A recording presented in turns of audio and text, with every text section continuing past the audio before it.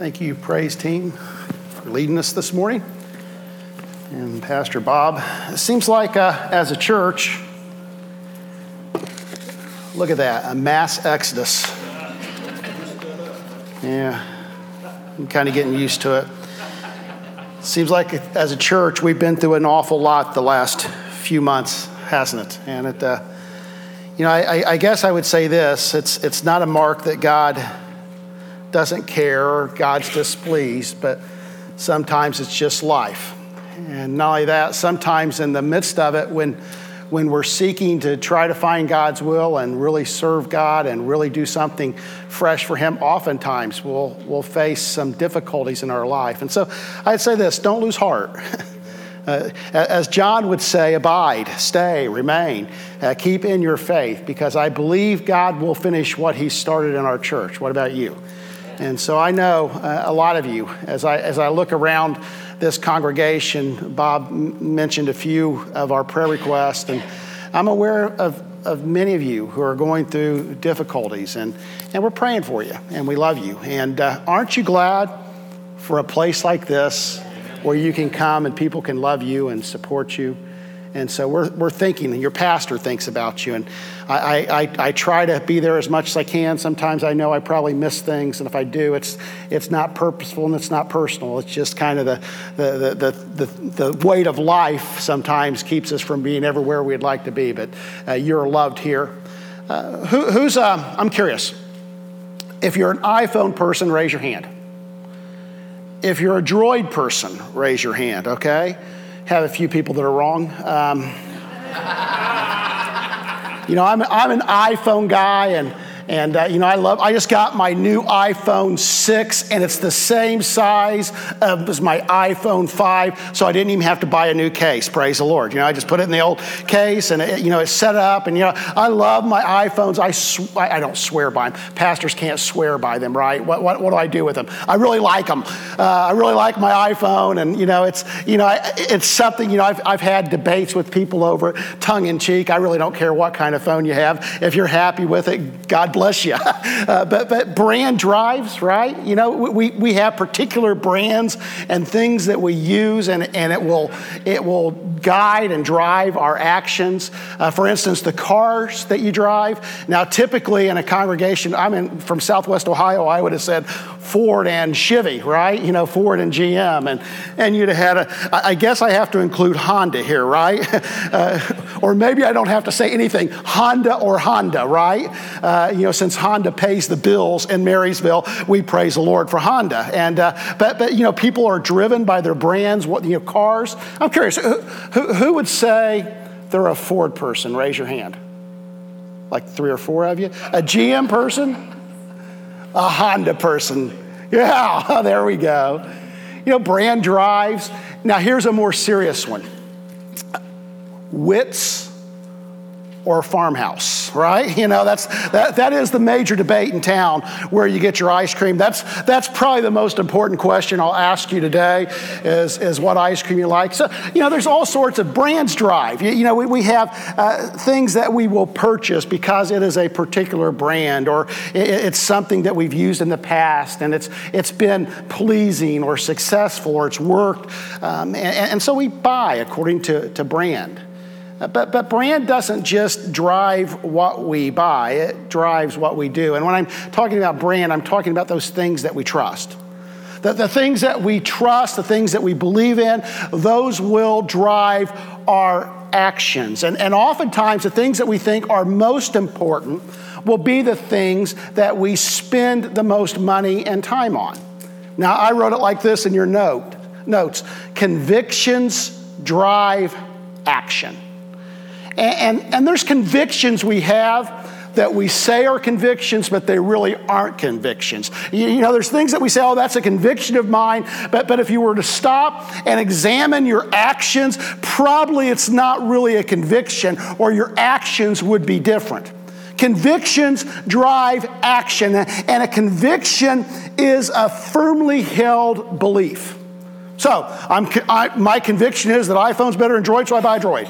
Your conviction is Honda's better than Ford, so you buy a Honda. Your conviction is Wits is better than Farmhouse, so you go to Wits, right? It's a firmly held belief that will drive your action, and it's from small to big. What we believe, what we really believe, will work its way into your life. That somehow those convictions, and sometimes they're spoken and sometimes they're unspoken. So sometimes these are things that we say, oh yeah, this is a conviction, and sometimes it's just deep down. And sometimes we say it's a conviction, but it's really not because it doesn't work its way into your life. Convictions drive action. And we're finishing up 1 John. We've got this week and then next week. I've enjoyed going through 1 John, but it seems like we've been in 1 John a long time, right? Just be glad it wasn't Romans. We'd be in there for 2 years, okay? So I'm glad to be getting through 1 John and moving to another area, but we're finishing up today and then next week. Today is really the close. Barclay writes that we're going verses 1 through 13 of chapter 5. Barclay writes that 14 through 21 is postscript. That really when you get to verses 14 through 21, he's adding a PS to the letter. It's a very important postscript, and we're going to talk about it. But really, John is concluding his main thoughts in this portion of the letter. And today, we're going to talk about, we've talked about abiding. We've spent a lot of time talking about abiding, amen? We've talked about remaining. We've talked about love and obedience. And today, we're going to talk about another word that's important to us as believers, and it's the word faith and belief. And as John is driving home his point about the importance of abiding and remaining and loving and obedience, John gets to this ideal of believing and having faith. And can I say it like this? Having real convictions about our relationship with Jesus Christ. In other words, John gets to the point where he's saying, listen, all this stuff that we say, it can't just be lip service, but it has to be something deep down within you that drives your actions. So, 1 John chapter 5, beginning in verse 1. Whoever believes, there we go, that Jesus is the Christ is born of God. And whoever loves the Father loves the child born of him.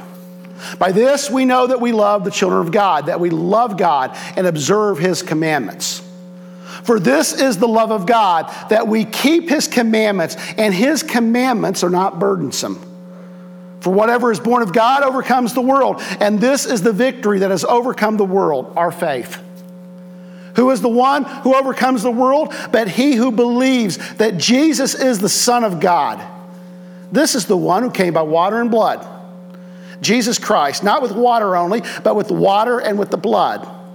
It is the Spirit who testifies, because the Spirit is the truth. For there are three that testify, the Spirit and the water and the blood, and the three are in agreement. If we receive the testimony of men, the testimony of God is greater. If that's true, say amen. For the testimony of God is this, that he has testified concerning his Son. The one who believes in the Son of God has the testimony in himself. The one who does not believe God has made him a liar, because he has not believed in the testimony that God has given concerning his Son. And the testimony is this, that God has given us eternal life, and this life is in his Son. He who has the Son has the life. He who does not have the Son of God does not have the life. These things I've written to you who believe in the name of the Son of God, so that you may know you have eternal life. Lord, bless your word. Help us as we move through it. In Jesus' name we pray. Amen. So John's been dealing with these big issues. He's spent a great deal of time talking about remaining and abiding. And I believe that John's words are true to us today as well. That in the church, in Christianity, in my life from time to time, there has been this temptation not to walk away from faith, but to stray from faith, to begin to wonder, to begin to just kind of move away a little bit. And so John's talking to people about staying firm, and that is relevant to us today, particularly in our age, that the churches are being drawn, not in a dramatic way, but piece by piece, bit by bit. And so John says, remain, stay true. And he spends a great deal of his letter talking about that very thing. And then he talks about love, the importance of love and obedience. And somehow our love for God is connected for our love of each other. If we can't love each other, we can't love God. And if we love God, we're going to love each other. These are connected concepts and connected ideas. And he talks about obedience. And then today, he begins to talk about faith and belief. Real faith leads to obedience and love. In other words, when our convictions are real, when we really believe and when we really have faith, it changes how we live. You know, Paul talks about faith and belief a lot, and then, James in his letter says, you show me, you tell me what you believe, I'll show you my faith by my works. Not that he was saved by works, but he had this deep down understanding that what we really believe drives our actions. And can we just stop for a moment and admit that there's times in our life that we say we believe something, but our actions tell us we believe something else? Real faith leads to obedience and love. Now, when John is using this word faith and believe, it's a connected word, and faith / believe is to be firmly persuaded. This isn't something that's wishy-washy. It's not halfway. It's not some partial belief. It's not a sometime belief. It is this firmly persuaded belief, this firmly persuaded conviction of something. And then in this portion of the letter, he begins to describe some elements of our faith. The things that we should be firmly convinced of, the things we should be firmly persuaded by, the things that if we really grab hold of, it will change how we live. What are those things? He says, Jesus was fully God and fully man. We've got to grab hold of that. That this wasn't some good man that died. This was the God-man who died. That Jesus wasn't just God, but he was fully human. And a lot of the writing in this letter, in this portion of the letter, is John arguing that Jesus was fully God and fully man. Don't lose that aspect of your faith. It is significant. If he was only a man, his death was just a martyr's death, and it doesn't forgive your sins. But because he was God, his death was effective in reconciling us with our Heavenly Father. Our relationship with God was broken. All have sinned and fallen short of the glory of God. And none of us can make it on our own. And so we needed God to step in the gap, and he did through Jesus Christ. Amen. But there's more. Not only was he all God, he was all man.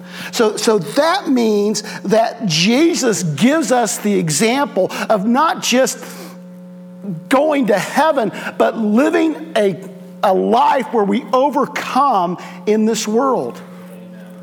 That somehow, through the power of the Holy Spirit, God can give you the ability to live a life that's pleasing to him. Be firmly convinced Jesus was fully God and fully man. He talks about his death in here, and he talks about the blood, and he talks about the water, and there's a lot of imagery. When he's talking about the water and the blood, he could be talking about the baptism and the crucifixion, or he could be talking about the ideal. John talks about how when Jesus is crucified, that they pierced his side, and water and blood came out. So there's a lot of debate about what he means, but he's clearly talking, at least in part, about the death of Jesus. And so we should have faith. We should be firmly persuaded that Jesus really suffered and died and rose from the dead.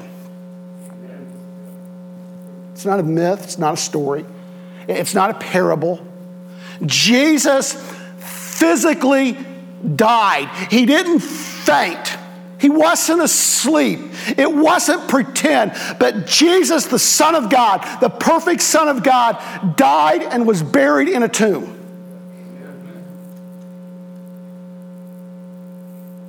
And not only that, he rose from the dead. Without the cross, there's no salvation. Without the resurrection, there's no hope. But Jesus gives us both. We have the power of the cross and the hope of the resurrection, and we need to be firmly convinced of that. The third thing is this: God wants to fill me with his Holy Spirit.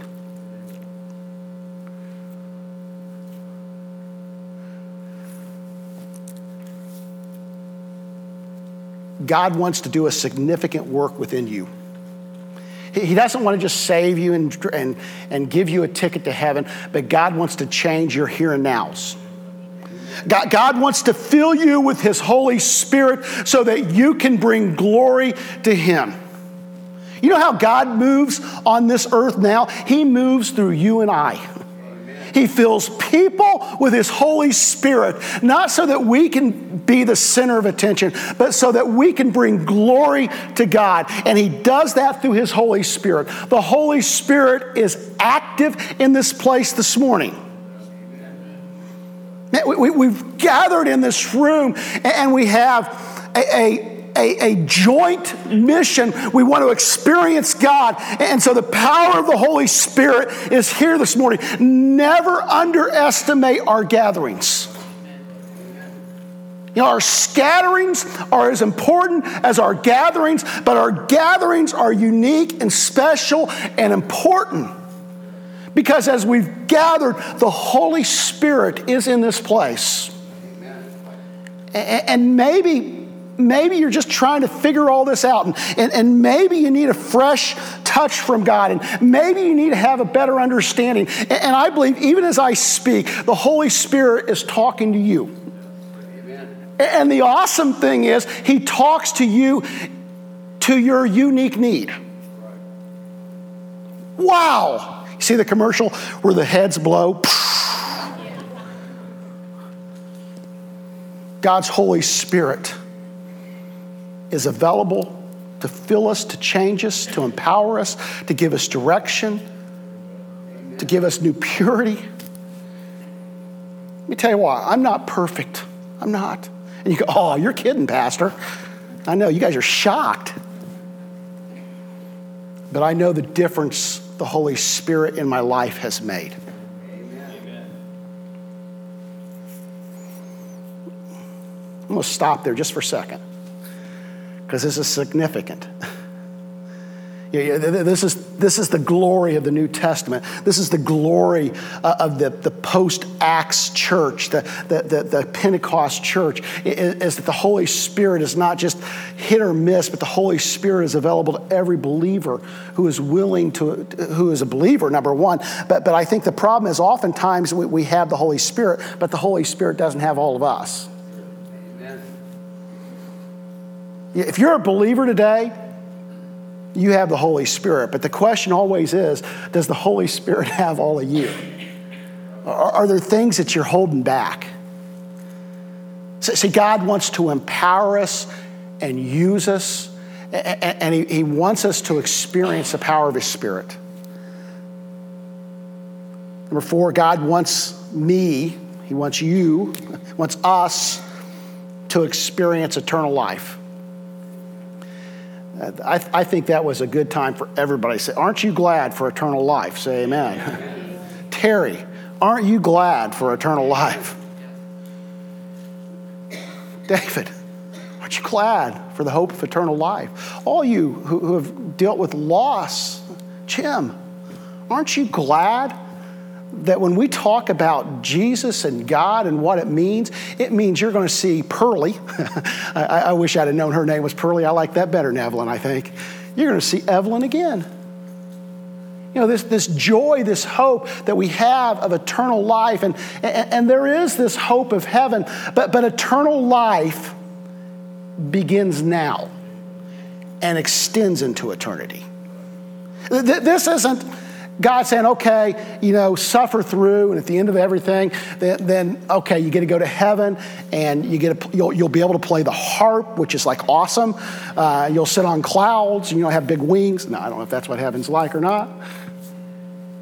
The hope of eternity begins now. I have come, this is Jesus, not me. I have come that you might have life and have it more abundantly.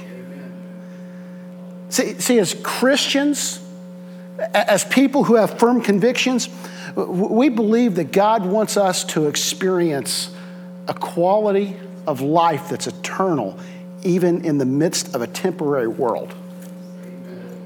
Oh my goodness. That we as believers, we've gathered, and we've gathered in here on a Resurrection Sunday morning, because every Sunday is a Resurrection Sunday morning, and we purposely gather on Sunday mornings. Not that it's wrong to have gatherings other times, don't mishear me, but Sundays are special, and we gathered here because we're given testimony to the resurrection of Jesus Christ, and that resurrection power of Jesus Christ is at work within every believer this morning.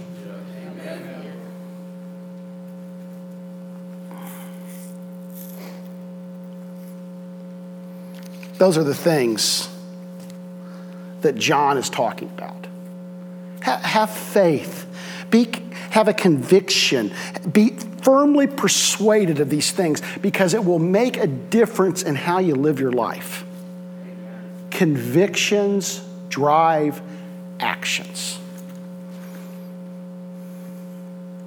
So let me ask you, what do your actions say about your convictions? I mean, if all this is true, and Jesus was fully God, fully human, came in the flesh, died and rose from the dead, and God wants to fill me with His Spirit so that I can have eternal life beginning now and going past this world. If that's firmly our conviction, do my actions, do your actions reflect that as a belief? See, John's problem was that the early church was starting to stray from their firm convictions. If you were to ask them, okay, is this true? Is this belief right? They'd say, oh yeah, we believe Jesus was fully God, fully human. We believe He rose from the dead. But their actions were giving testimony to other convictions. There were other things that were important. Can I give you another principle today? And I think this is important. I don't know, I was doing something a couple weeks ago, and God just kind of laid this on my mind. Lesser steals from greater. I hate to say it like this, but I think it's true. Lesser always steals from greater. What do I mean by that? Things that are of lesser importance always steal from the things of greater importance. So, easy example. I believe healthy eating and exercise is appropriate, right? And good. That's the best way to live. But anytime I practice couch potato, the couch potato Olympics, when I'm eating donuts as not a supplement to my diet, but my whole diet, even though that's the greater, the lesser is stealing from the greater. I believe family time is important, but when I veg out in front of a TV, when I don't want to spend time with people, when I'm just so tired, lesser steals from greater. Kids, schoolwork's important, but video games are a lot more fun, right? The lesser steals from greater. We see this principle work. And think about your schedule this week, the things you do, and count how many times lesser steals from greater. In our life in God, we can have a statement of beliefs and things that we believe, but we can also allow lesser to steal from greater. We can settle. We can choose our own comfort over submission. We can choose, and why do we do this? We've all done this. So I'm not pointing any fingers because I've done this as well. We can choose anger and bitterness over forgiveness. Amen.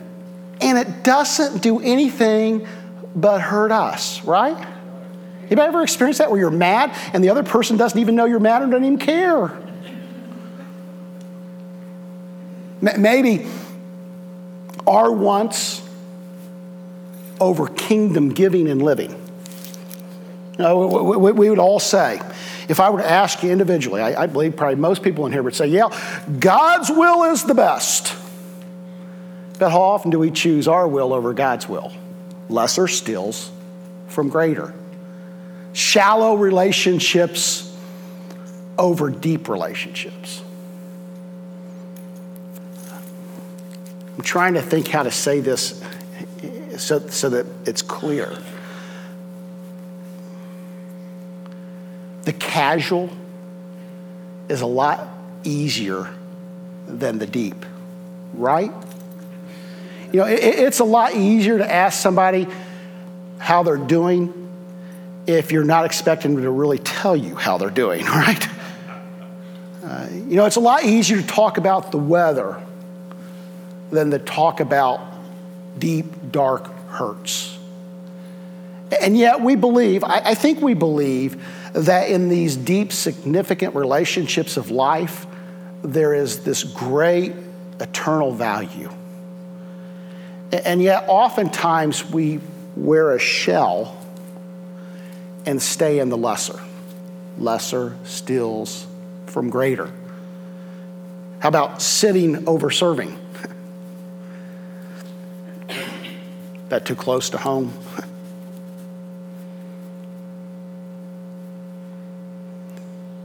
You know, I'm tired too. All of us grow tired. But I believe there's something energizing when we give and we serve. We've all experienced it. All these things are examples of lesser stealing from greater. So let me ask you, where have you accepted lesser over greater? Is it possible that there's things in your life that you've accepted something less even than what you really believe? Okay, go back to the main point. God sees more in us than we see in us. And you know, I'm reminded of Norman Moore. Norman Moore talked, when he preached, he talked about how when he preaches, he just imagines Jesus saying these things with a smile. And I like that concept because I believe God's standing before us, not me as God, but God is here in this place.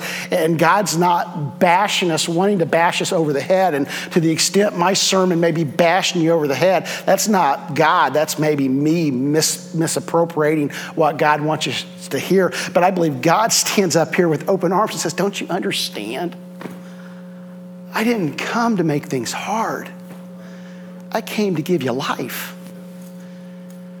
And yet we accept oftentimes lesser over greater, and we don't allow God to do fully that work. And we'll say we believe these things.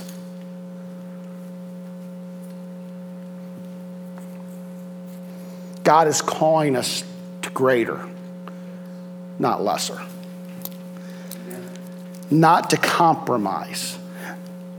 Now, this is probably a bad example for a Nazarene congregation. But you ever see those guys when they're gambling and they go all in? And everybody's going, I don't even know what you're talking about, Pastor. You know, that all in. Here's all I've got. I'm betting on this cards. We're kind of betting our lives on God. That John's call, at its essence, John's call is saying, don't settle for less. Don't settle for a partial commitment. Don't settle for halfway.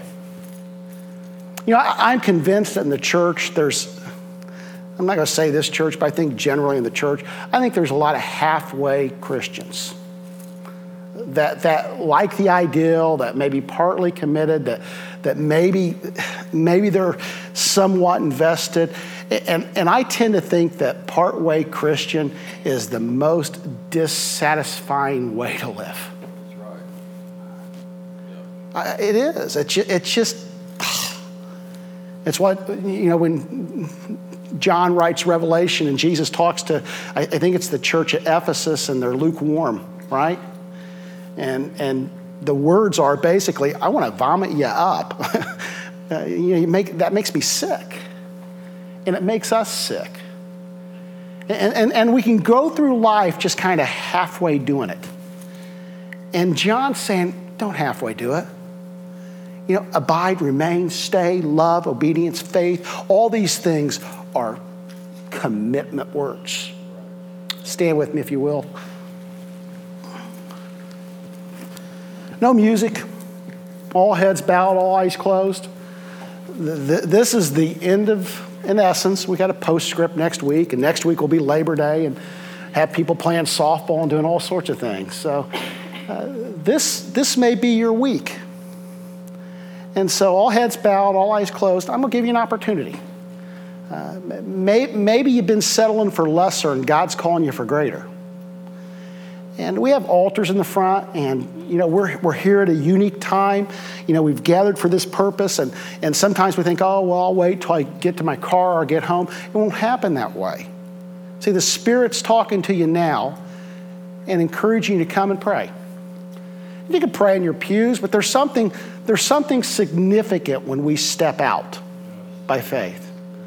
So I'm going to wait just for a second. I'm not going to wait long, and then I'm going to close this in prayer. If there's something you'd like to just bring to God, I'd encourage you to do it now.